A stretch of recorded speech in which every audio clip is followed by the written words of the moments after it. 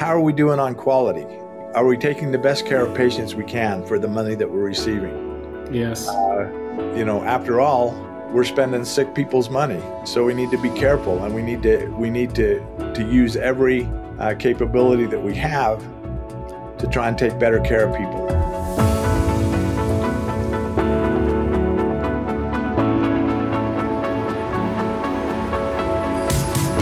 Welcome to the Better Care Podcast, where we tell the stories of clinicians, healthcare leaders, and innovators who are improving the way clinicians work and deliver care.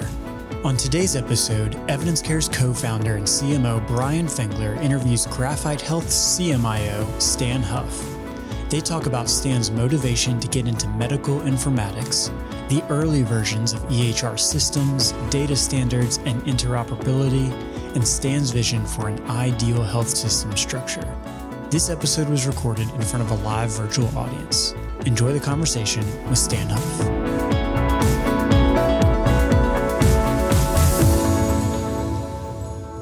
Welcome to the Better Care Podcast. I'm your host, Dr. Brian Fengler.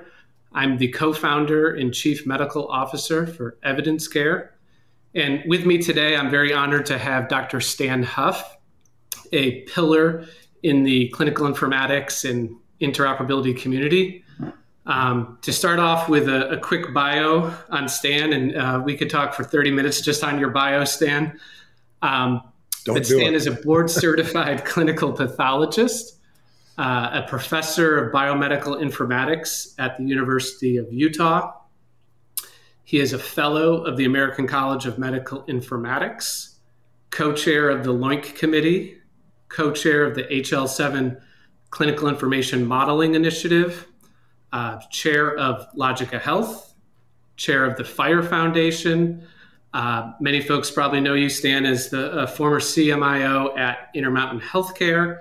And of course, your latest role is as CMIO at Graphite Health, which is something that's very interesting that I'll come back around to and definitely want to talk more about Graphite Health here later on in the podcast. But I guess I'll start off and just say, did I get that bio correct, Stan? Anything that I missed? You did really well. You've had a very distinguished career, and I'm so excited to be interviewing you here today. To start off with, I kind of want to go all the way back. I believe you grew up in Utah. Is that correct? Yes. Small town in Utah. What were some of the influences growing up that kind of steered you towards a career in medicine? Early, I don't know, in high school and other things, when I sort of became aware of educational opportunities and job opportunities and other things, there were two things that really interested me. One was computers. And this would be back in like 1970 or something. And computers, the first computer I had even saw was a programmable HP calculator, sort of. But the other thing that I thought about was medicine. So I love computers, and computers, I don't have any explanation for it. It just seems to me that computers have power, opportunity, sort of the opportunity for perfect memory and perfect logic and other things that I just find powerful. And I probably just an inborn error to think about it that way. But then the other thing that I thought about was medicine. And medicine was appealing. It looked like reliable employment for the most part. But also it offers the opportunity to interact with people and to help people live better lives. I mean, it seemed like a worthwhile occupation besides, being good employment, if you will. So yeah, those are the things that I was thinking about. Now, another thing that sort of influenced me, and this is jumping ahead a little bit, but I went on a church mission to the Navajo reservation, and I learned to speak Navajo, which is an incredibly different language than all of the other languages that I've encountered. And it wasn't until I learned Navajo that I really kind of understood English and started to understand, I obviously had all of the usual English classes and stuff, and there were grammar and other things, but I saw entirely different ways for the underlying thoughts to be expressed. There are adjectives and adverbs and all these other kind of things, and they're expressed in an entirely different way in Navajo. There were interesting things too, where there are no gender specific pronouns in Navajo. They're just essentially just you and us and they and them, and and that's all there is. And there are also very interesting things that never occurred to me. There's one verb for doing something alone, another verb for doing when two people are doing something together, another one when there are multiple people doing stuff, and another one when they're like groups of people doing and I just never conceived of, and that led me to think about how we express information and knowledge and data, and in some sense I think it led me down the path towards interoperability and thinking about the really deep underlying kind of concepts around interoperability. Yeah, the whole time you're talking about that, I can't help but think about LOINC or SNOMED or medical vocabularies that we use to express, clinical items.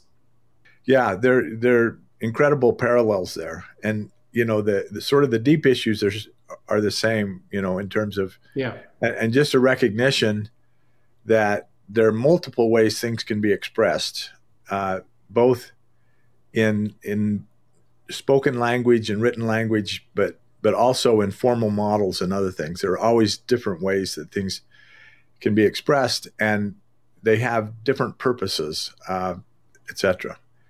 The other thing that occurs along those lines is that there are very few absolutes in any of this, in the sense of there's only one right way to do it. It is, and in fact, it is that even the concepts we create are based on what we want to accomplish. So, there are essentially an infinite number of things that you could say about the universe, but we pick certain things and certain actions and activities to give names to, and then start talking about them So anyway, I'm sort of headed down a rabbit hole here, but it's to me it's just a wonderfully complex fractal sort of world, and it's just wonderful to work in that space, I guess, is the way I think about it. Yeah. As part of your medical training, you went on to be a clinical pathologist. Anything that sort of steered you in that path as a specialty? That was kind of practical and pragmatic, if you will. So when I was a senior in medical school, I started working with Homer Warner, who was one of the founding fathers of medical informatics. And so I decided as a senior in medical school that I wanted to go into medical informatics. Now, it wasn't even called medical informatics back then. It was like, computing or medical computing or biomedical computing or biomedical physics or other things. But I was already committed in the match. So I went to University of New Mexico and did a year of internal medicine that I was committed to. And I wasn't confident that I could make a living doing medical informatics. So I thought I better have a medical specialty that I can fall back to just so I avoid unemployment. And the most computerized specialty, and in many ways still is the most computerized specialty, was laboratory clinical, clinical pathology, laboratory medicine, essentially. So that's how I got there. It was, I enjoyed it anyway, because instrumentation and numbers and then all of the issues about how you measure things and uncertainty in measurement. Anyway, all excellent background anyway, but that's unemployment insurance in a sense that I went into clinical pathology. So had a love for computers coming out of high school, knew you wanted to do something in clinical informatics. what were some of the first kinds of projects or things that you were working on? Was it during residency or was it after residency that you really started diving into the field? Well, I did projects during my residency. So Okay. my clinical pathology residency was back with at the University of Utah, where I also got my MD degree. And one of the first projects I worked on actually was creating an interface between a blood bank system in the laboratory and the hospital information system, which was called HELP at that institution. I was a medical resident, and there was a student by the name of Ron Sadi, and we worked together to create an interface to transfer blood bank information from that one system to the other, and that was a fascinating project. The straightforward information about what blood units were available for this patient and that kind of stuff, but the more interesting information was blood typing, especially related to transfusions, where you're looking for the antigens that a person has, and especially those who have received a lot of transfusions, when they start forming antibodies against Duffy and Kell and all of the less common, the other antigens besides ABO and RH.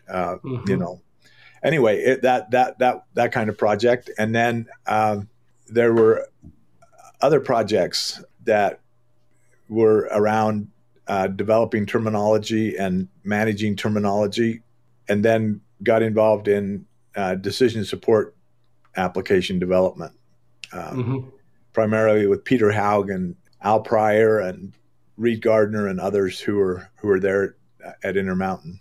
Yeah. So at Intermountain, you guys had for a number of years a homegrown EHR that many considered ahead of its time. What were some of the cool things that you guys had within that EHR that, maybe some current EHRs are still not even doing? Yeah. The biggest thing that comes to mind is the system was called HELP, and that stood for Health Evaluation Through Logical Processing. Okay. This was before relational databases. Basically, it was a time when you made your own databases, if you will. HELP had a unique database, but the thing about HELP, sort of at a big picture level, was that the system was designed entirely to help clinicians take better care of patients. And I draw that distinction with what I think motivated a lot of the other later EHRs, which were around patient administration, patient billing, sort of the financial and administrative aspects. The HELP system from the very start was set up to collect data through devices so that it could automate data collection, so it would save time for nurses and clinicians. It was about creating interfaces so that lab data would be available at the bedside to clinicians.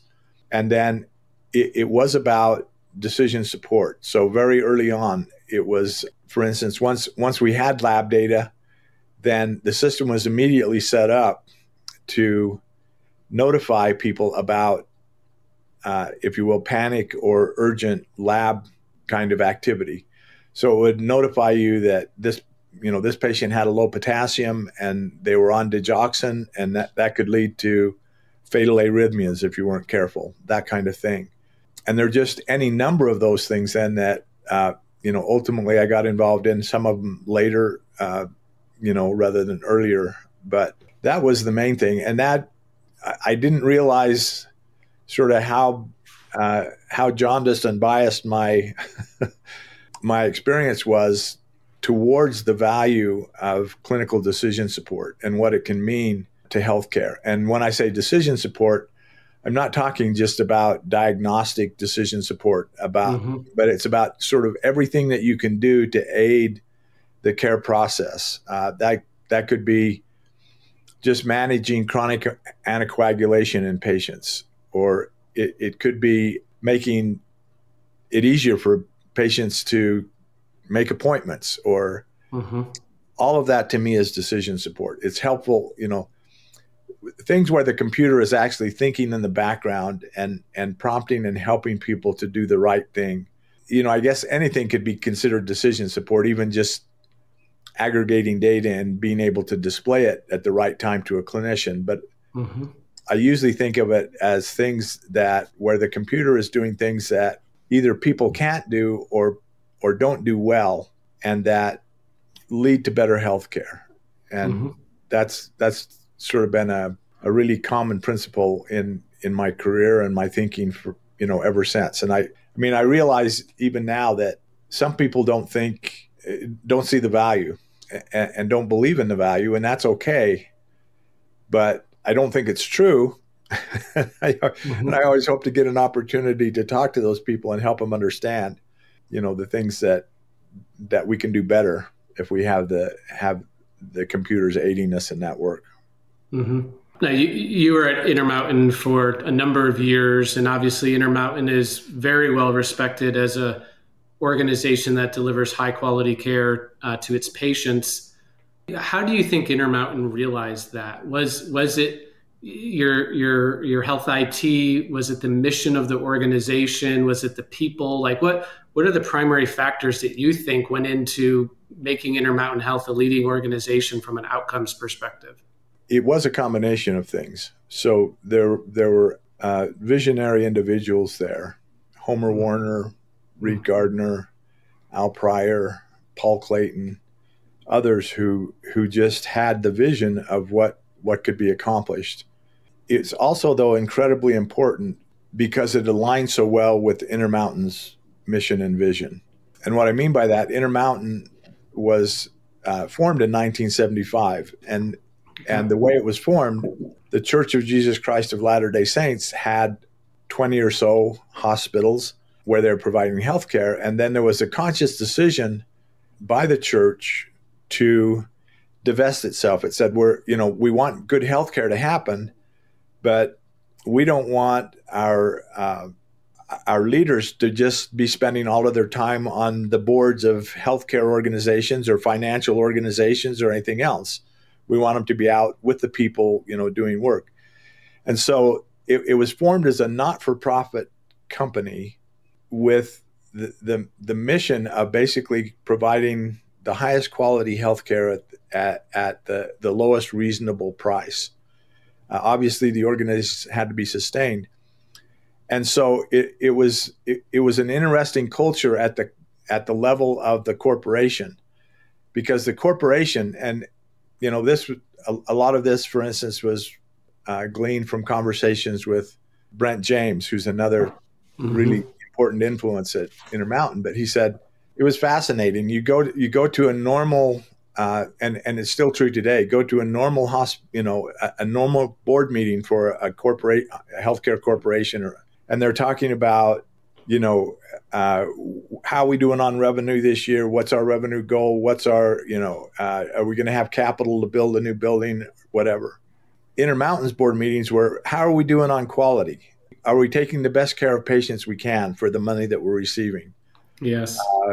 The whole idea that, after all, we're spending sick people's money, so we need to be careful, and we need to use every capability that we have to try and take better care of people. And that mindset, evolved into the mission statement of Intermountain, which is helping people to live the healthiest lives possible. So that becomes inclusive of preventive health as well as, acute care and ambulatory and everything. It's everything you can do, exercise programs, whatever, everything you can do to help people live the healthiest lives possible. And so that corporate culture just fit perfectly with sort of the forward-looking, innovative thoughts, of the informatics leaders at that time.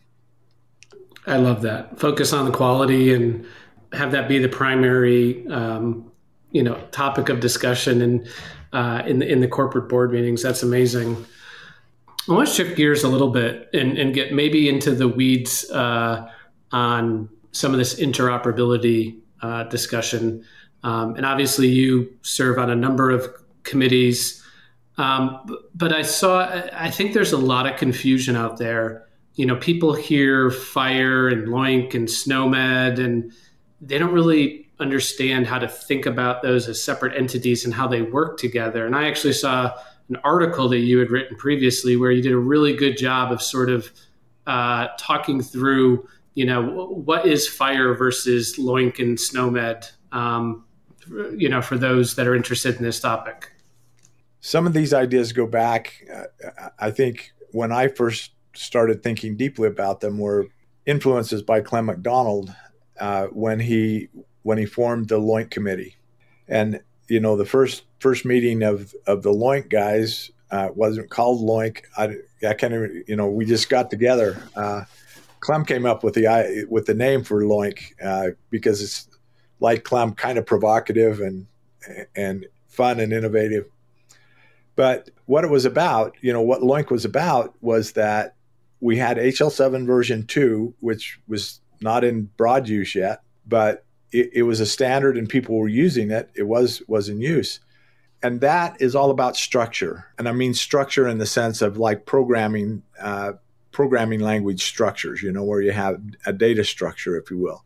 And so HL7 version 2 is providing the structure, but people that were now creating HL7 interfaces said, what codes and terms do we use in those standards in order to actually communicate information? I mean, so we've got a result record, but everybody basically was making up, they had everybody who would install a lab system would make up their own names for all of the lab tests for hematocrits and hemoglobins and glucoses and potassiums and sodiums. And some would spell out the word and some would just have an abbreviation and, some would use a number, et cetera. And so LOINC was created out of a desire to have people, use a standard code in their system, and then that could be transmitted. And then you didn't have to do all of these one-to-one, many-to-many mappings between systems. But what, sort of getting back to the point that you asked about, what occurred to us at that time is that the terminology had to work synergistically with the structure. And knowing the structure helps you to know how much information to put in a code, or whether you wanted to use multiple codes or the other aspects of the structure to represent that information. So for instance, very early on we said, well, we're not going to make LOINC codes that say stat glucose or stat hematocrit or stat something else, because we know in the HL7 structure there's a field for the priority. So that stat, and we know that that's going to be transmitted in the message. And so we're never going to include that information. Likewise, you could have made LOINC codes that said Dr. John's pain clinic elixir level or something. I mean, again, we know who ordered it. We know who it's going to. That's information that's elsewhere in the message. And so there's an early rule. It says we never put, a clinician's name in there. And then the other thing that is less clear and comes back to many ways to say things is that just thinking about something like glucose levels, a glucose level in one sense is always a glucose. I mean, you put the sample on the machine and it figures out that the glucose is, 120 or 130 or 100 or 80 or whatever the glucose level is.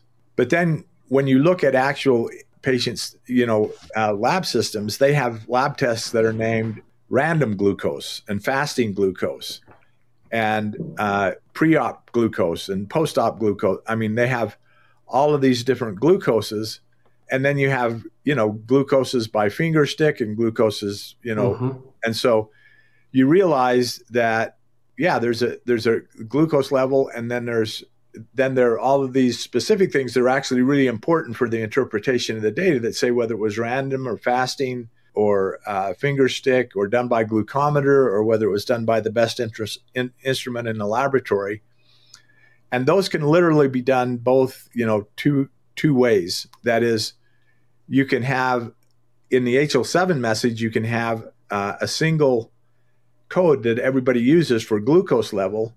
And then you can have additional information in the message that gives you the context. So the additional information would be in a different field that said whether this was random or fasting, a different place where you could say what kind of instrument it was done with, any kind of precondition, whether it was I mean, you might even be doing, exercise glucoses or something, And so that representation, and Loink made a very explicit decision to support kind of both styles. So Loink has the ability to say fasting glucose is a single code, or just glucose with another concept in the message that says this is a random, status, whether it's random or fasting, etc.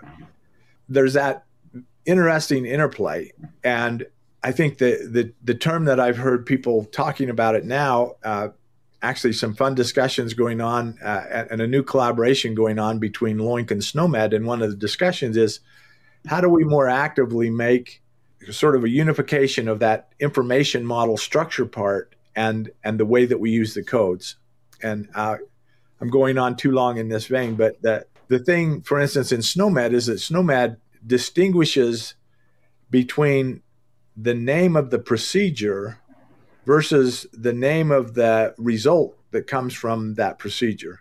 So SNOMED has codes that say hematocrit, and the real meaning of that is it would be used like if you wanted to say what are the steps that you do to get a hematocrit. You draw a sample, you spin it down, you measure the volume, the volume of the clear versus those procedural activities.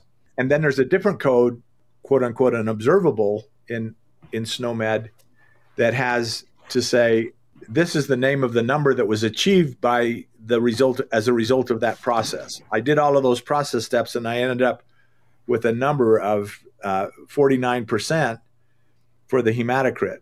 And the point is that if you follow, if your terminology is agnostic to any information model, then you'll end up with a whole, and as you might guess, that means that there are essentially things that look to an unbiased observer would say, well, geez, this whole hierarchy over here in the procedures looks almost identical to this hierarchy over in the observables.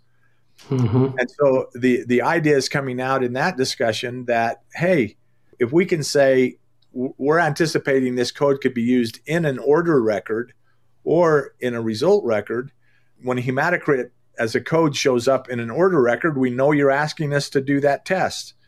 On the other hand, when it shows up in a result record, we know that's the name of this 49% that is the thing that I'm going to use clinically to make decisions. So I've gone on way too long, Brian, about that interaction between the two parts. But yeah. No, we could talk about for hours on that in the weeds of all that. One of the questions that did come in through LinkedIn earlier this week was, and you're obviously very involved with the FHIR standard, but the question was, why is it taking EHR vendors so long to adopt FHIR? I think there are many reasons. And I would say probably the most important are sort of business, cultural, social issues.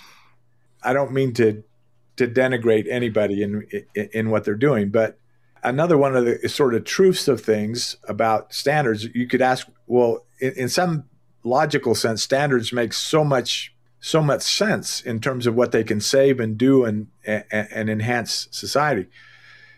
The practical truth, though, is if you're only dealing with sort of one organization, it's easier to just make up your own codes. It's way easier. If you use standards, you have to figure out what the standards mean. You have to figure out what you used to call this thing. Now you're going to call this other thing, essentially making mapping between your local representations and your standard representations. But as soon as you start talking to like more than one other organization, if you're having to send lab data to your EHR and also to public health, and you have to share it with the insurance company and whatever, you quickly realize now standards have a real practical value. But too often implementing systems is driven by how fast you can get it done, and their payments depending on when you get this thing done. So people, just the common tradition forever has been people just make up their own codes, and they may start with a starter set, but then they quickly modify that and change it. And so it's been tradition. But the other thing is that, and this comes up in other things, that the best action is not financially incentivized. the best behavior is not financially incentivized. So companies that have large market share, why do they want to be more interoperable with other companies? Why do they want to support FHIR? There have been arguments that just knowing the way, if you will, the attributes of information or data and the way that they're shared is intellectual property, and they wanted to protect that intellectual property. Now, I don't think that's in the best interest of society or of patient care, but those are some of the things. I mean, if you're in a dominant market position, you don't have a financial incentive to support FHIR or ONC standards or other things. And so, that's why I'm so grateful, if you will, for the regulations that move towards much more open access and use of the data, and especially both the FHIR standard and the terminology standards, LOINC, SNOMED, RX norm, UCOM for units of measure, all of those things. Love that those things have been mandated, and they're a tremendous step forward. Another aspect to that, many of the systems have literally were architected 30 years ago or more. Now, the fact that they stood up for 30 years means that they did a pretty good job of that. At the same time, I think, looking at systems that are organizing the information into 4,000 to 6,000 tables, it's not intuitive how you get that to be FHIR resources, for observables and for patients and other things, and so it's real work too. It's not that people are just not motivated. It's also that it's real work, but it's worth it. I just hasten to add, it's really worth it. But I think that's some of the issues that I see in how long it takes. But people shouldn't be surprised either, because again, the first versions of ASIL 7 that were really implemented were created in 1992, 93, in that time, actually earlier than that, but that's when people started actually using them. And I would guess that it took almost 15 years before you started seeing like 90% of healthcare organizations using that. So, I mean, traditionally, it's taken that long. Change management is just incredibly hard. Yeah. Well, I do want to talk a little bit about Graphite Health, but before I do that, question that's come in from the audience is, what would be sort of your ideal vision for interoperability? What do you see the possibilities of that leading to? Here I'm going to wax philosophical and stuff. I mean, it's amazing. My personal motivation in this area really comes from the fact that we're not providing good care for patients. I mean, really good studies have shown that somewhere between 200,000 and 400,000 people a year die of preventable medical errors. And you can look at the research article that came out a few years back out of Johns Hopkins University, published in the British Medical Journal, documented that, and other similar studies that have been done. So, and verified by my own experience, I might say, in my own case, as well as family members and others, there are just a whole bunch of preventable medical errors. I mean, you put that into perspective, that means today, over 600 people are going to die today, wow, of preventable medical errors. That would be like 2 airliners crashing and killing everyone on board every day.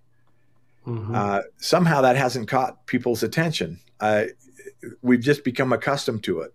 And there's also a lot of, it's those other bad doctors that are doing that. But when you get into it, you find that no, sort of that happens to everybody because they're tired or they get mixed up or they were on call all night and didn't get any sleep, or it's just things that you could never remember anyway, where a computer you have to have a computer because none of us could remember all of the potential drug interactions or other things like that. So that's the motivation. But the idea is that if we had true interoperability, plug and play interoperability, then what would happen is people would start creating those kind of very useful applications that help take better care of patients, that look for occult sepsis in the emergency room, or that help diagnose and manage deep venous thrombosis, or applications that manage chronic anticoagulation, or applications that suggest the very best antibiotic to use, when you have a suspected infection and a suspected site of infection in a person 53 years old, blah, blah, blah, and those things would grow up. And the thing that would be very different is that if we had true interoperability, you could make that application once and then everybody could use it. I mean, not for free.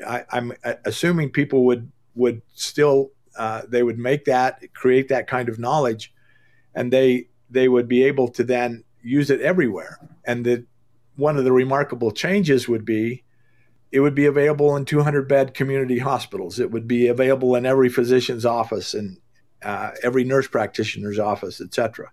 Mm-hmm. And today that's not true. I mean, you can get there, but I mean, talked with companies and that are doing this kind of activity. And you guys, you could even comment on this part, but they developed the knowledge. And then this wasn't your company, but another company that said, hey, we have these things that we've proven to be useful and valuable. And when we take them now to the next hospital, we spend typically 6 months. They have 10 applications that they're doing. So it's not just a single application, but we spend 6 months wrangling the data to be able to support that process. Mm-hmm. And that's not a scalable process. It means that that's going to be limited to people who can afford it and who have the time and resources and the informaticists and other people who can do that. And we need to get out of that. We need to get into a truly interoperable situation. Well, if we do that, and things are now shareable without modification, then it changes dramatically other things. For instance, you think about the impact on medical schools. The body of knowledge now is residing in executable programs. I mean, when I say executable knowledge, I mean it's a program that I don't have to think about. It's running on every patient who's seen in the emergency room, and it says, oh, based on the fact that this patient has had some nausea and vomiting, a little fever, they're a little bit hypotensive, you need to be thinking about whether this patient has sepsis or not. Mm-hmm. You need to order a white count, you need to order a lactic acid, you need, and it's going to interact directly in that. And so that becomes now shareable everywhere. And what can happen then is that organizations and people would get together, and you'd have a group of people who are working on how we best treat diabetes, how we best treat heart failure, how we best treat asthma, how we best treat Hashimoto's thyroiditis, how, mm-hmm. et cetera. It becomes like weather forecasting. Over our lifetimes, we've seen progressive incremental improvement in weather forecasting. And one of it is, greater and greater accessibility to data. But the other thing is, with that data, we create new knowledge, and then we can create ever better prognostic applications about that. Mm-hmm. And so every disease would become like weather forecasting. It would just get better and better. And the knowledge we have is expressed as knowledge in executable programs. And we make, it would change too, so that, the way that we compensate or recognize clinicians for research by peer-reviewed applications, it would change so that people get recognition for creating new and better knowledge representation and execution. The actual creation of that executable module becomes an academic credential, if you will. Mm-hmm. There's a lot more to think about there, but I think we're at a critical time that fundamentally we can change the history, about the way people practice medicine. And I'm quoting really sort of my heroes like Larry Weed, whose book about medicine in denial describes, mm-hmm. A lot of the impact that we need to have that we really owe society if we're going to take serious our commitment to improve the health of people in the world. That's great. Well, let's dive into Graphite Health. So, I know about the company, but would love to have you tell the audience sort of how is Graphite Health formed? What's the vision for Graphite Health? Why don't we start there? So Graphite Health was formed by 2 or 3 founding individuals. Reese Robinson, who worked at Presbyterian Hospital in Albuquerque, Dan Lillenquist at Intermountain Healthcare, and Matt Abrams, who is a venture capitalist guy, actually. But the idea between Graphite is that it would be about creating the kind of interoperability that we're talking about, that we would have a standards-based representation, if you will, a single preferred way to represent a particular kind of data. We would adhere to all of the standards, to FHIR, to LOINC, SNOMED, all of that sort of stuff.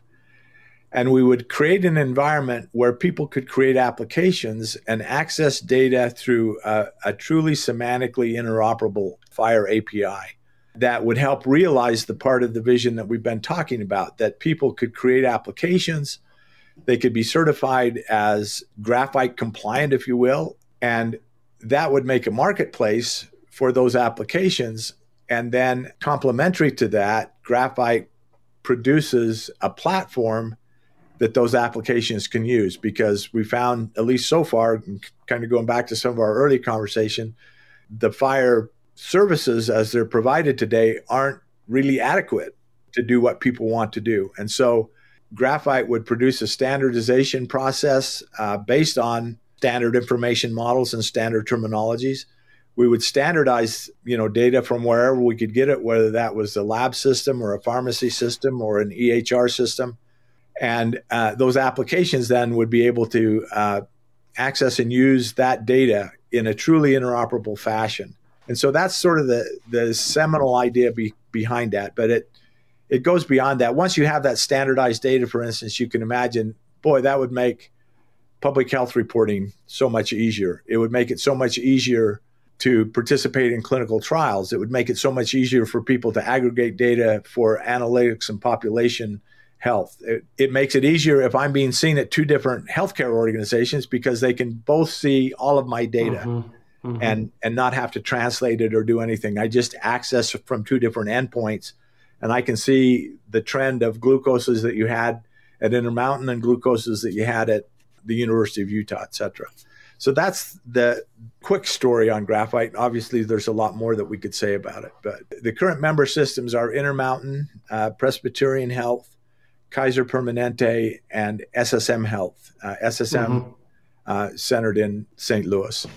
And so all of those health systems have agreed that they're going to integrate into Graphite Health, and that then Graphite certified applications could operate in a sort of plug and play fashion in those environments.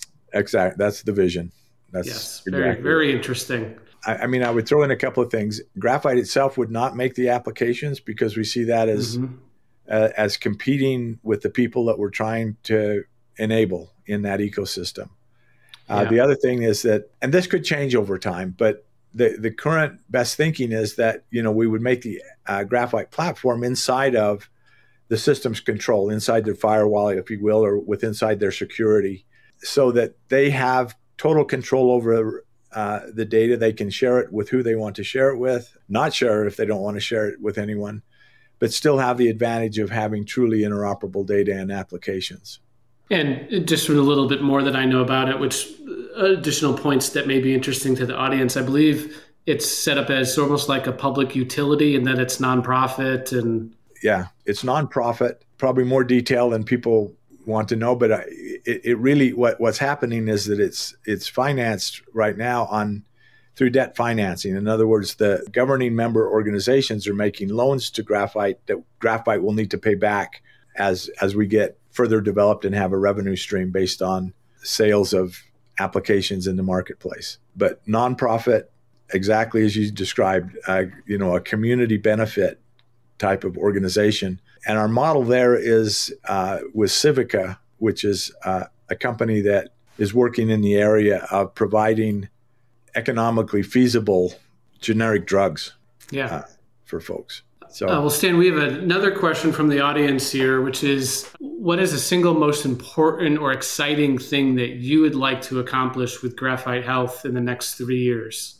Just to establish feasibility. We need to actually create the platform, standardize the data, work with some companies to create applications that we can put up into the marketplace, see those things actually work in the plug and play way that we said, that we don't have to do special mappings at every organization or do special changes to the application as those are implemented. I mean, that to me is the most exciting thing, is to see this actually working.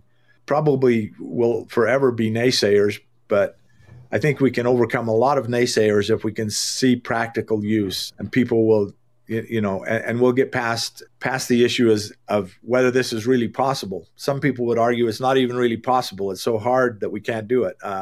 That's a whole nother conversation. But I think that's the most important thing, is to prove that we can do it and start recognizing the value of that in improving patient care. That's great.